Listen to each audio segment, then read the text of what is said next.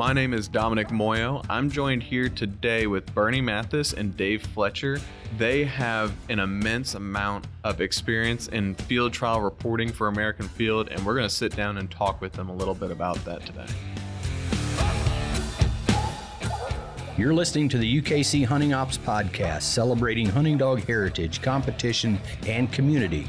United Kennel Club has been the hunting dog sports home for coonhounds, beagles, retrievers, pointers, cur, feist, and more for over 125 years.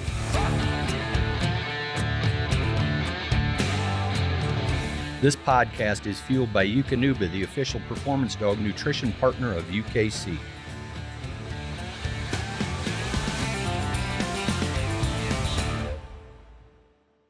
So I'm joined here with Bernie Matthys and Dave Fletcher, and these two individuals are prominent and well-known in the American Field history and the inside workings of it for quite some time.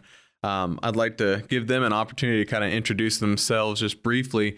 Bernie, can you kind of speak to us about when you started with the American Field and how long you were with them up until this point? Thank you, Dominic.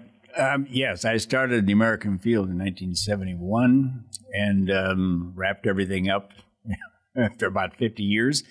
Had a very wonderful tenure at the American Field. And, of course, the highlight was working with the editor, William F. Brown, and Dave can speak to that as well because he was hired by Mr. Brown as a reporter for the American Field. So, yes, I started in the Field Dog Stud Book in the registration department because that's where Mr. Brown thought you get the fundamentals of the business and the sport in the registration department, and then moved into the editorial department, my office, coincidentally, right next to his. So, it was a wonderful 50 years for me. And over that 50 years, what positions did you hold there? Not only in the registration department, but editorial, and then managing editor, and bringing in what they called at the time desktop publishing, which is just going from the typewriter to the computer to print.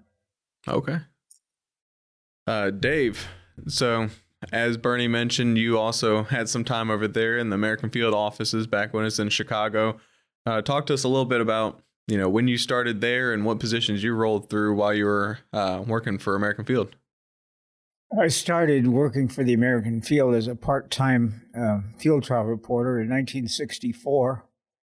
And because I lived in Calgary, Alberta on the Canadian prairies, I was sent over to Manitoba and Saskatchewan to report the biggest prairie trials held by the American Field in that day. And after 4 years of doing that, in 1968, Bill Brown said to me, "Get a flight to Chicago and come and stay at the house." He says, "I want to hire you to do field trial reporting." So that's where I met Bernie. And then I started full-time. That meant Canadian prairies in August and down through the Midwest and down into the piney woods of the South all winter, back up into the Midwest in April and May. And then in the summer, I worked in the office. I lived out in Des Plaines and with some field trial people. And then in August, I was back on the Canadian prairies to do it all over again. So you got to see quite a bit of the country, huh? Well, I looked this morning, and I've been field trialing for 63 years. Mm. The first part of that was bird hunting and loving dogs. Well, I loved dogs as a toddler. My dad had spaniels, Springers and Irish Water Spaniels, and I tagged along with him hunting, saw birds being pointed, flushed, shot, retrieved. And then when it was time for my own dog, I decided pointing dogs were a little superior to flushing dogs. And then field trials came along, and the rest is kind of history, 63 years of it. Wow. Quite prolific. So one of the topics that I wanted to talk to you guys about, because you both have experience in it, especially Dave, is about field trial reporting.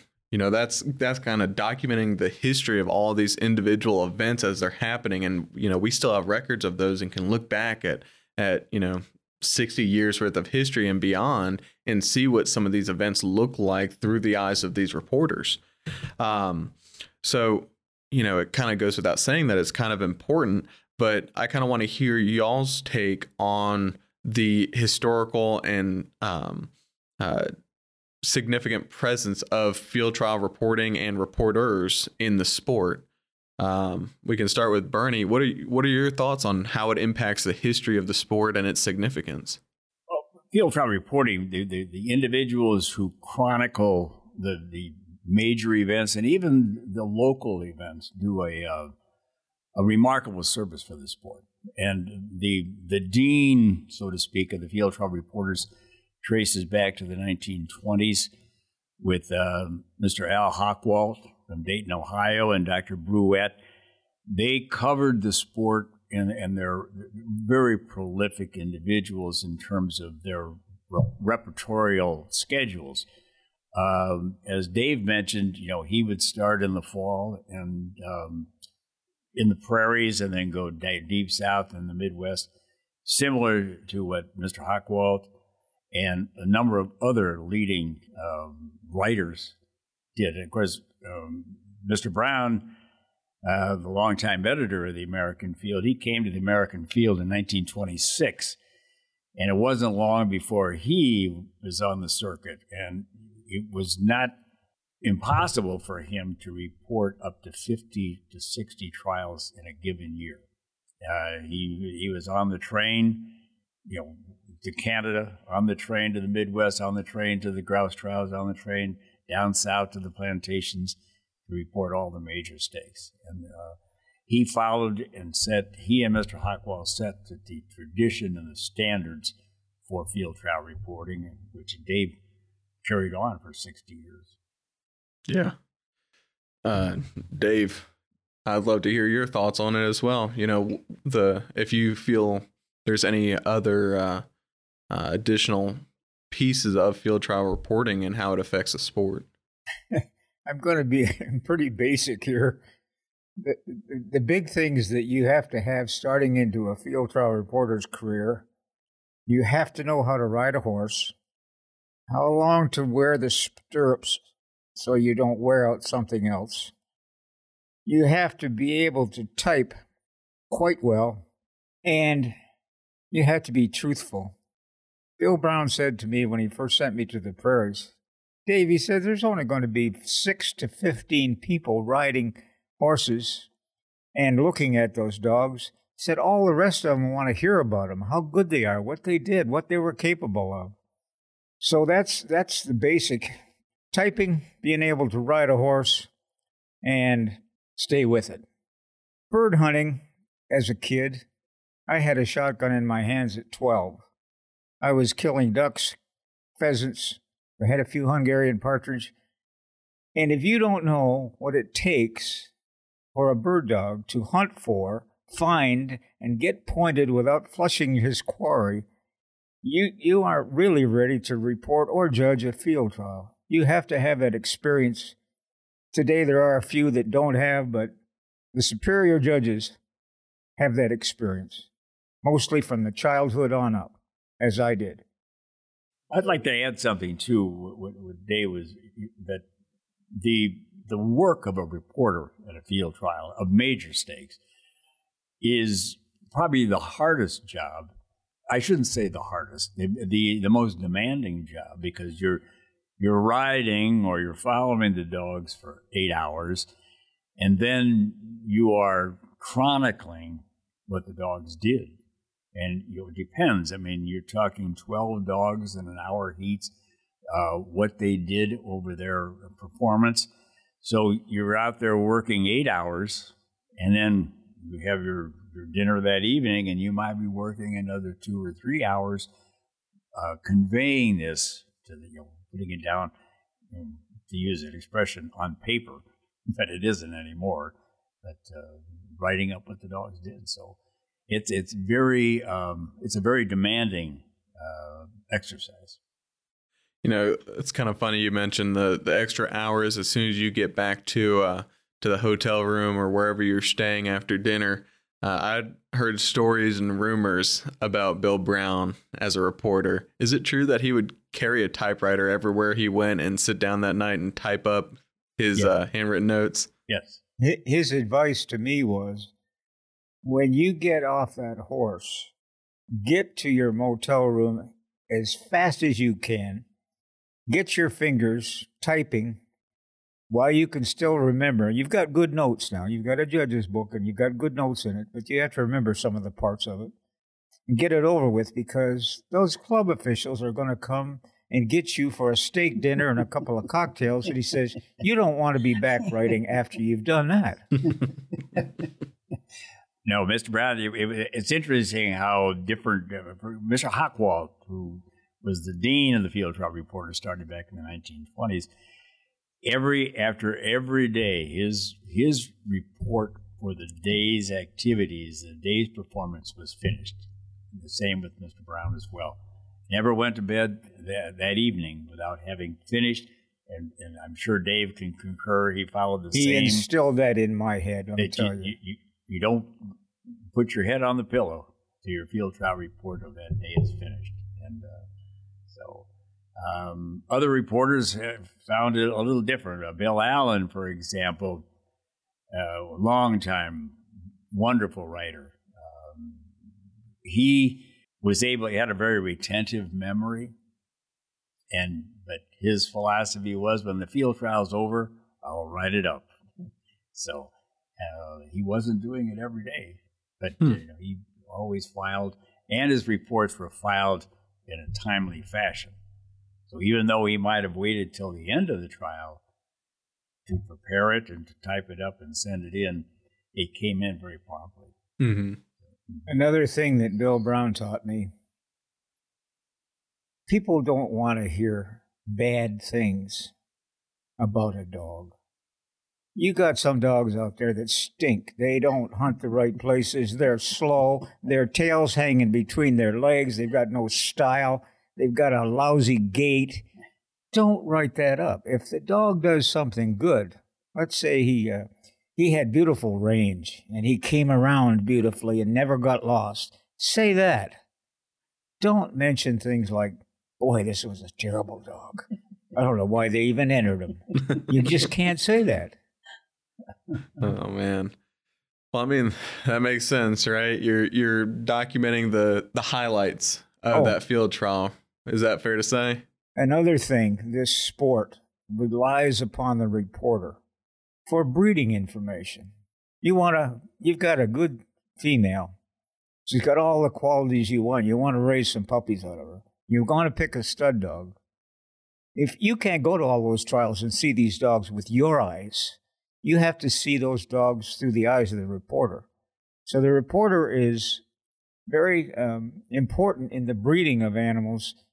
If he reads about this dog in this trial and the next trial, and he's just an outstanding dog, that may make his decision on what stud to use on his good female.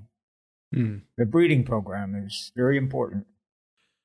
Something I've kind of noticed, because I've gone through and I've read reports as they're coming in here and there. And, I noticed there's some events that, they go into a whole lot of detail about the event. And then there's others that, whether or not they had a dedicated reporter there that day, or if it's just someone who volunteered after the fact to make sure that something got submitted to American Field, now UKC.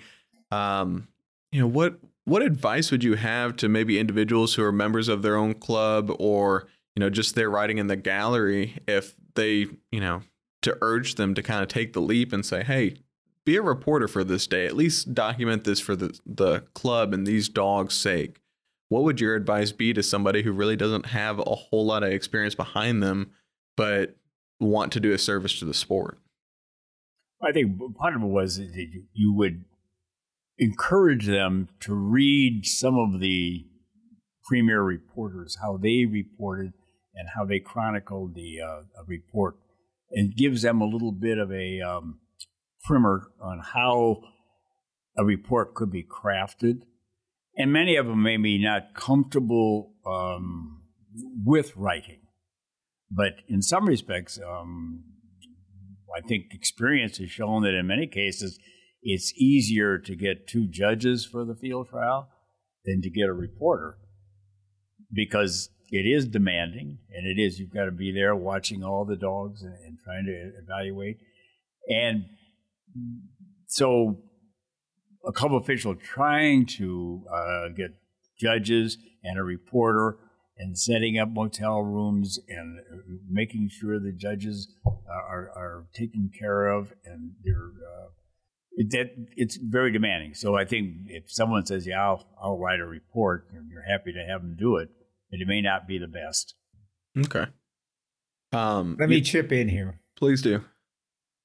The judges are a great resource to the reporter, and their quality varies. And some are brief; they don't want to talk about it. Some they explain things very well. Your source is the judges. If you have anything that you didn't see, you didn't analyze properly, get some help from the judges. Go to them and say, "Hey, the club appointed me as reporter, and I don't have much experience. Can you help me with what to say about these dogs?" That works if you've got the right judge. If you don't, you're just going to have to find somebody that does give a good report to you if you missed it. Okay. Now, you kind of mentioned the structure of a report, like in speaking. What is the best structure for a field trial report, in your opinion? Is it going strictly chronologically? Are you putting a little bit more emphasis on the winners? Are you putting a little more emphasis on bird contact or overall style? How would you lay out a report? You have a formula. I've always had a formula. The opening paragraph tells what happened in a brief fashion. Then you go down through the club and the dates and the weather. Then you get to a bracket called the winners and others, where you explain which dog won, why they won, who was close to winning a championship or being a runner-up. And then you go to the brace by brace, which I believe is necessary, not in every trial, but in classics or championships, what actually happened on the field. He made some good casts. He finished well. He was never lost. He came around to the front on his own. He didn't have to be scouted. He didn't have to be hauled from way back behind. And so that's been my format over the years. Okay. John Criswell, who is a very good writer, he crafted one report where he has the field trial has now concluded, and the judges have named their winners, but they go back, they go to the restaurant, back to the motel, and it's lunchtime, so they're sitting at the luncheon table with their sandwich and their lemonade or iced tea, and they have a conversation about what happened over the last 3 or 4 days and why they like.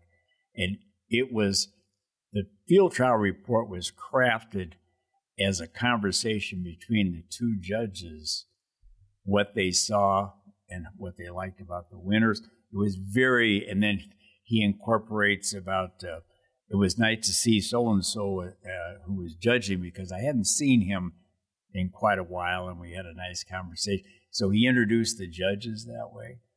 And then how he maneuvered to give accolades to the club officials for hosting a very enjoyable and successful trial. It was a very interesting field trial report. Okay. I have something else also. You want your report to be as full as it can be with details. You've got to be quick. When they turn a dog loose, just before they turn him loose, ask the handler, is your owner present? If he is, you want to mention his name. And any other information, you have to be quick. You have to get it before the judges leave for home if you want to talk to them. Get all the information you can when it happens, or anticipate when things are going to break loose, and get it done before things fall apart and everybody goes their separate ways. So kind of circling back with something that Bernie mentioned, the report was kind of intended to be a conversation between the reporter and the judges. So I guess the overall intention for a field trial report is to kind of help the outsider digest what the judges saw, not necessarily what the gallery saw out of a dog. Is that fair to say? I think what you're trying to do is convey to the reader what this dog did as honestly and as accurately as you can. And like Dave mentioned too, if perchance the reporter misses something, he may have to consult with the judge. What happened here exactly? What happened here? And no, you don't want to get gallery gossip, so to speak. You can use that. You want to give objective appraisal of what this dog is. Gotcha. So the reporter is essentially just a third judge who doesn't get a say in who wins the field trial. Well, he's not a judge. Yeah, he's there the official observer. Yep. Okay. I thought with my experience that I knew if a dog was winning the stake or very high in the echelon of the winners, the close dogs in that stake. And I wanted to tell the 14, 15, 20,000 readers of the American field actually what I saw happen. Okay. That's a good way of putting it. That was my job.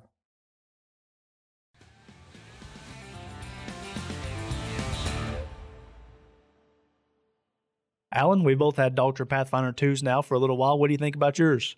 I'm liking mine. One of the things I had the opportunity to now download a map of an area where I did not have service, and I've used it there, and it has worked flawlessly. I love it. Yeah, I love the crystal clear maps. I love that I never lose reception on my dog's collars anymore. Highly recommended by me as well.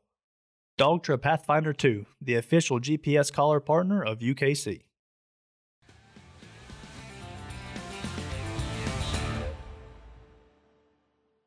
So we've talked a little bit about the specifics of what a report is, what it should be, what it should look like, and what it should include.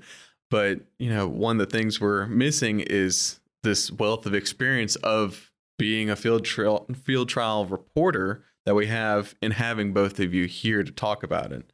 So you reported on field trials, you said, for 63 years, 62? Yes.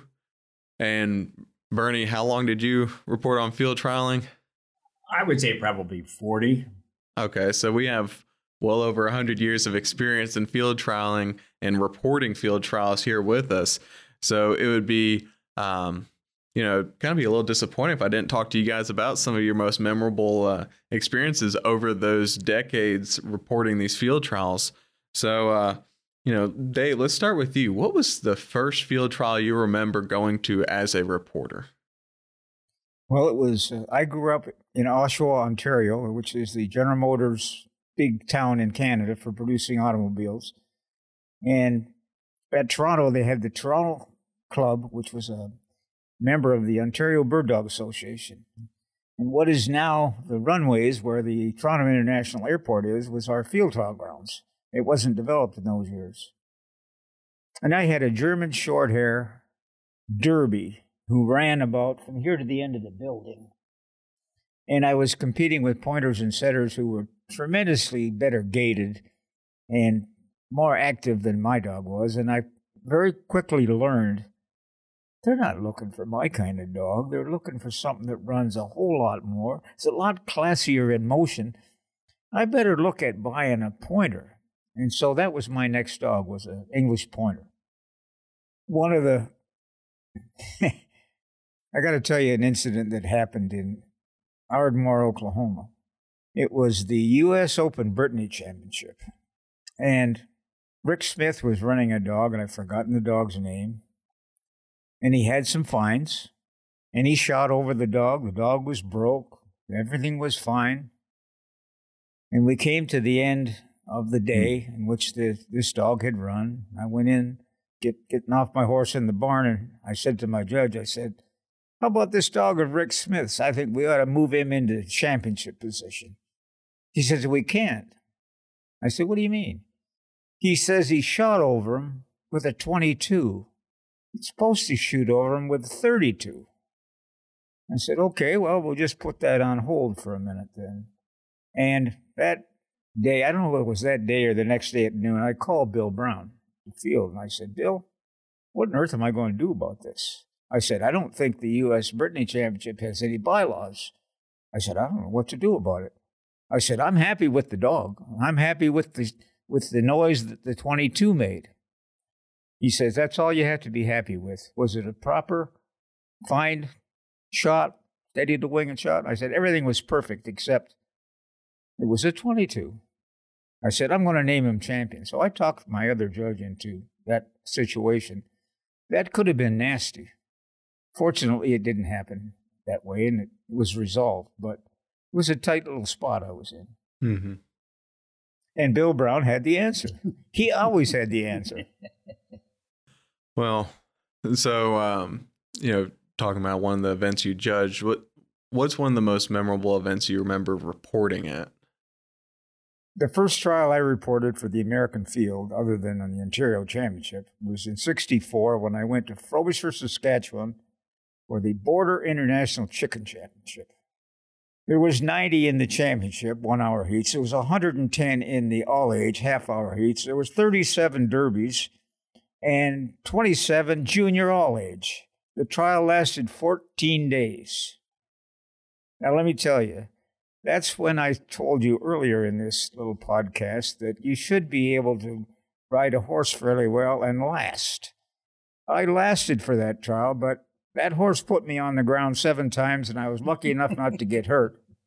And Fred A. Rant won the championship with Rambling Rebel Dan, the all-age with Rambling Rebel Dan, and the Derby with Mingo.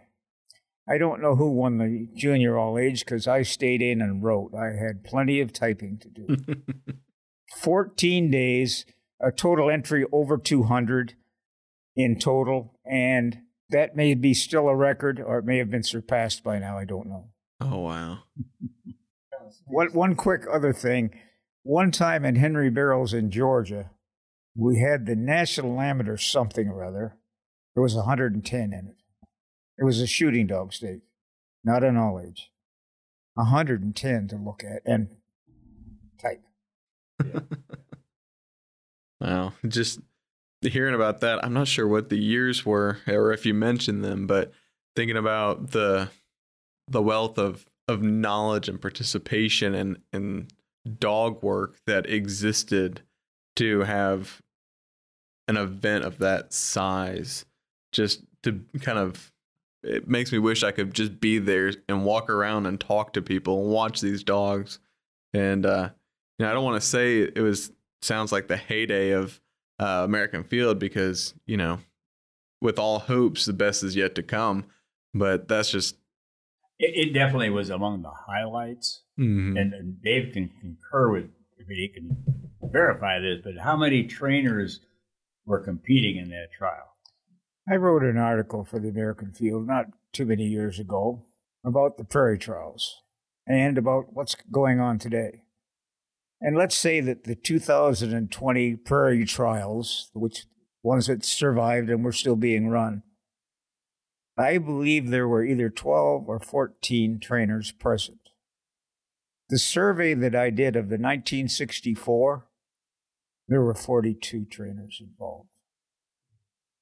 Professional trainers, numbers have declined.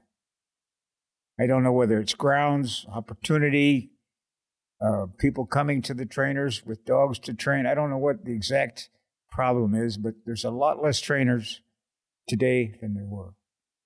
Do you think it might be shifting a little bit towards the amateur looking to work with their own dog and get their own dog up to that level? Do you think that might play into it a little bit? I think I've always contended that the amateur portion of the sport is really the lifeblood of the sport because it is the amateur that generally is the club officials. It is the amateur competitor and participant who is judging in many cases, the open stakes. And it is the amateur in many cases in this day and age. They're breeding some of the better bird dogs. In the old days, or the olden days, so to speak, a lot of the trainers had brood bitches, and they had good stud dogs, good performance, and they would breed anywhere from, and Dave could concur with They this, did. The trainers bred a lot of very good dogs. 10, 12 litters a year, and developed a lot of those puppies into good field trial performers. Today, it seems to be that where the amateur competitor is becoming the breeder of note in many respects. They are.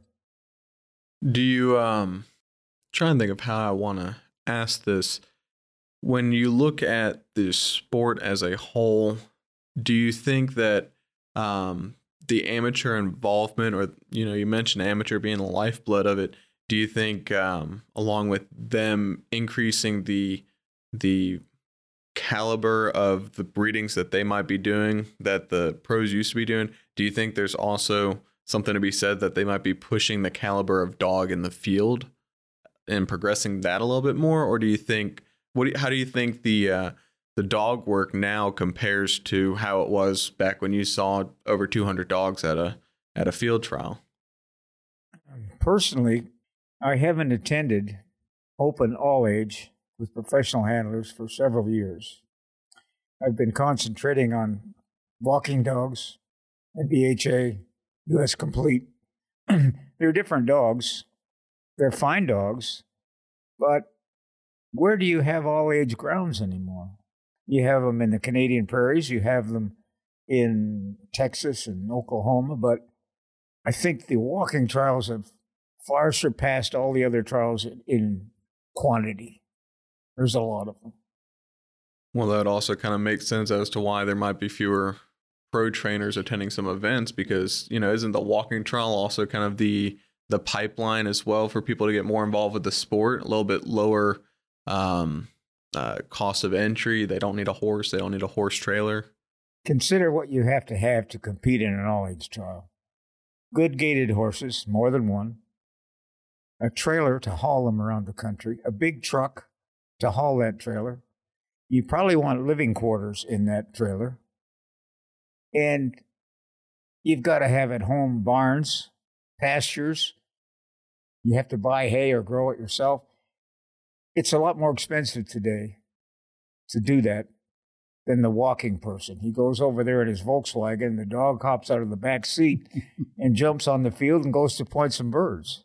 I think in terms of I'm only speaking from my personal opinion, but I think the dogs probably today are much better. I would say much healthier because of the feed that they're getting.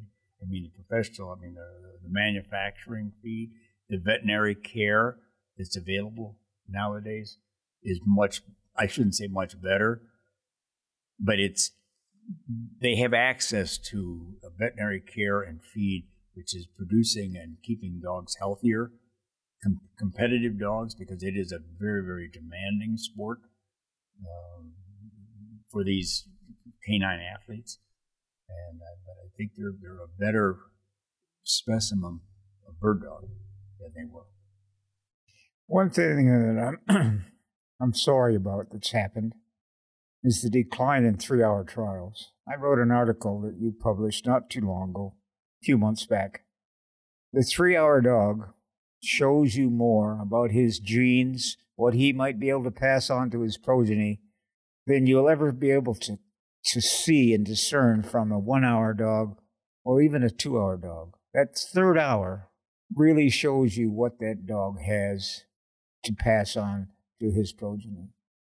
And I don't know whether it's lack of grounds or whether the people are saying, what do we need a 3-hour dog for? I don't know that, but I reported a lot of them.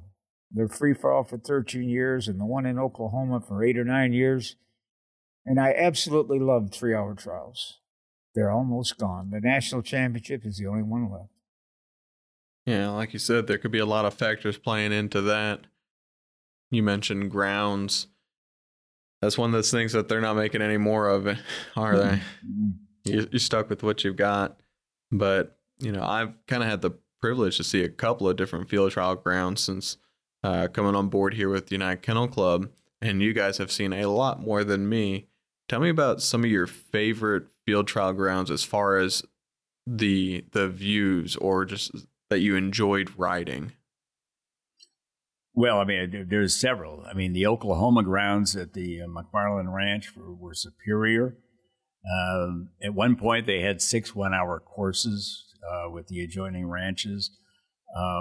Jimmy Hinton's 3 hours, I mean, his at Sedgefields Plantation in Alabama had a number of different aspects to those grounds. Some were tight, some were big open vistas. And of course, Ames Plantation now is much different than it was 50, 60 years ago in terms of no tenant farmers on the plantation anymore.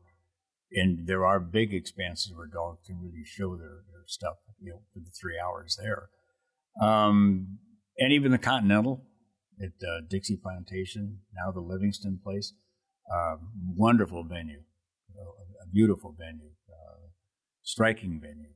And of course, the prairies that you talked about. My favorite grounds, and I'm talking about one set of grounds out of all of them, were my favorite. It was partly the time of year. It was at Gainsborough, Saskatchewan. It was the Dominion Chicken Championship. Jimmy Shaw ran it. And it was just the right time of the year that most of the grounds were prairie grass, or the other 50% was harvested stubble fields with maybe 18-inch wheat stubble. Beautiful cover. The dogs could find birds out in the open and get them pointed because the cover was there. And it was a fantastic set of grounds. It was the last one on the prairie. You saw the very best dogs of that year, and about half the ground was stubble fields with little bluff edges around the edges and on in the front, of course. And it was just an absolute perfect place to look at a pointing bird dog. It sounds like it. You guys have also seen probably thousands, if not tens of thousands of dogs over your careers. Is there something that sticks out if I were to say, tell me the craziest thing you ever saw at a field trial? I see Bernie laughing over there. You got something in mind? Well, not the craziest thing, but I was at the quail feature in Oklahoma, and this old-time trainer from Texas was going to run a dog, a young dog, Derby. And most of the trainers, to keep their dogs, were, here I am, the handler, he sort of sings to them. He took out a duck call. So we're going around the course, and he's blowing on the duck call. So everybody in the gallery is sort of looking at each other. But there's a lot of memorable things that go on at field trials. A lot of memorable personalities, let me put it that way. Oh, it sounds like it. I couldn't imagine. Depends on what time of the year. You might have had some birds dropping out of the sky on them, right? Yeah. What about you, Dave? What's one of the craziest things you can recall from your years? I'm having a problem getting something you might call zany. There were incidents here and there, but I can't at the moment recall anything that was, of that category. Well, what's something that stands out, maybe even in a positive light? It doesn't have to be, off the wall. Well, I guess I could tell you about a guy by the name of Henry Barrell. You talk about somebody that gave to field trials. He was a Springer Spaniel man, and I'll have to tell you a little bit here right now. There are 4 people that I know of that are in more than one Hall of Fame.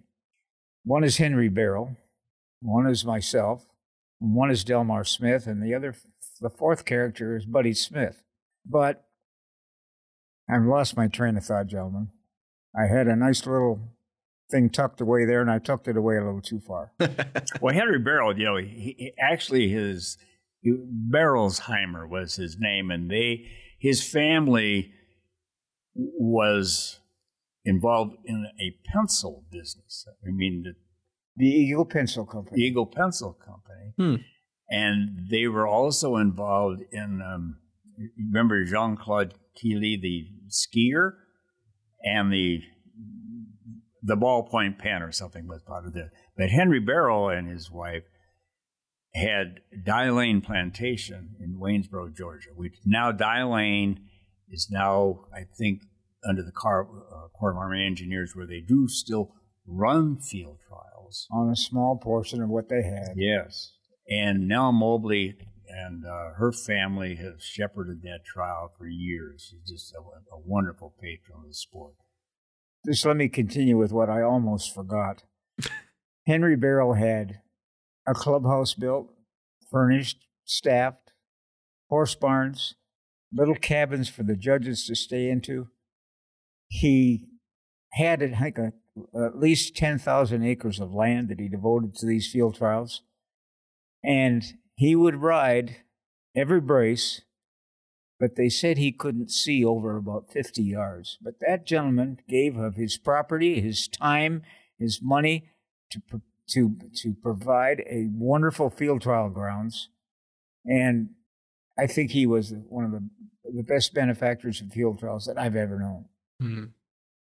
Well, that certainly explains why he's in the Hall of Fame, not just for one breed, but exactly. Yeah. So going through some of these questions, I know we've touched on, the art of reporting in general, some of y'all's experiences as reporters. Let's get into a couple of the specifics for, anyone who's submitting reports. How soon after a field trial should a report be submitted? Well, Bill Brown instilled this into me. When I was stayed in Waynesboro, Georgia for the trials at Henry Barrow's, I walked to the post office every night about 9, 10, 11 o'clock and deposited sheets of typed brace by brace or material for that report. And he would be very disappointed if the last day of the trial he didn't get a postmark of my completed story. So the sooner, the better. When Bill Brown reported the national championship at Ames, Henry Reynolds was the outdoor writer for the Memphis Commercial Appeal. And Henry would come out of a given day, and Bill Brown would have his report for, say, the morning, maybe that day and maybe that other evening, and he would give Henry Reynolds his write-up and say, Henry, when you go back into Memphis, go past the airport. No. But he thought maybe if he mailed it at the airport, it would get to Chicago faster, and maybe it did. But that's how prompt he got his reports in. And I would get them in a day and a half the next day in Chicago because I was there in the editorial department. Nowadays, with electronic conveyance and emails, it's very easy to get reports in virtually as soon as the judges name the winners. They can be electronically filed in reports, and you don't want to publish. You don't want to have old news. In this day and age, folks want to hear what happened not yesterday or tomorrow. They want to hear it today. One thing that I took advantage of at Sedgefields, Jimmy Hinton's place, near Selma, Alabama, they had a 2-hour lunch hour between the morning braces and the afternoon braces. And I would dash into that Fred Shepard clubhouse, grab a burger or whatever they had, and drive over to where I stayed in the butler's quarters near the big house. And I was on that, it was a typewriter in those days. I was on that typewriter and got all the morning running done. And that really helped. So promptness is pretty important. So the short answer, as soon as you can possibly get them to the office. Yes. Not only that, before you forget some of the details that you didn't write down. Well, we started this episode kind of talking about how rooted in the history reporting is and how reporting helps continue that history and document that history and provide something of a resource to people, decades later. And, I think really covered that essence in this episode. I want to thank you guys for coming and dedicating your time to speak about it and share this with some of our listeners, whether they're in the pointing dog world or not, sharing this rich history that is American Field and something that makes up a big portion of it. One last comment. What would our field trial game be like without a written report in a magazine-type publication? Can you imagine how terrible it would be? Well, you would lose invaluable history. Mm-hmm. I'm sure it does keep a little bit more honesty going as well. It's easy when you're out in the middle of a prairie, in the middle of nowhere, and you might just have your buddies around you to embellish a little bit. But, having that reporter riding right behind the judges keeps them honest, I'm sure. Well, thank you again, gentlemen. It's been a pleasure. Thanks for inviting us. It was my pleasure to have you guys.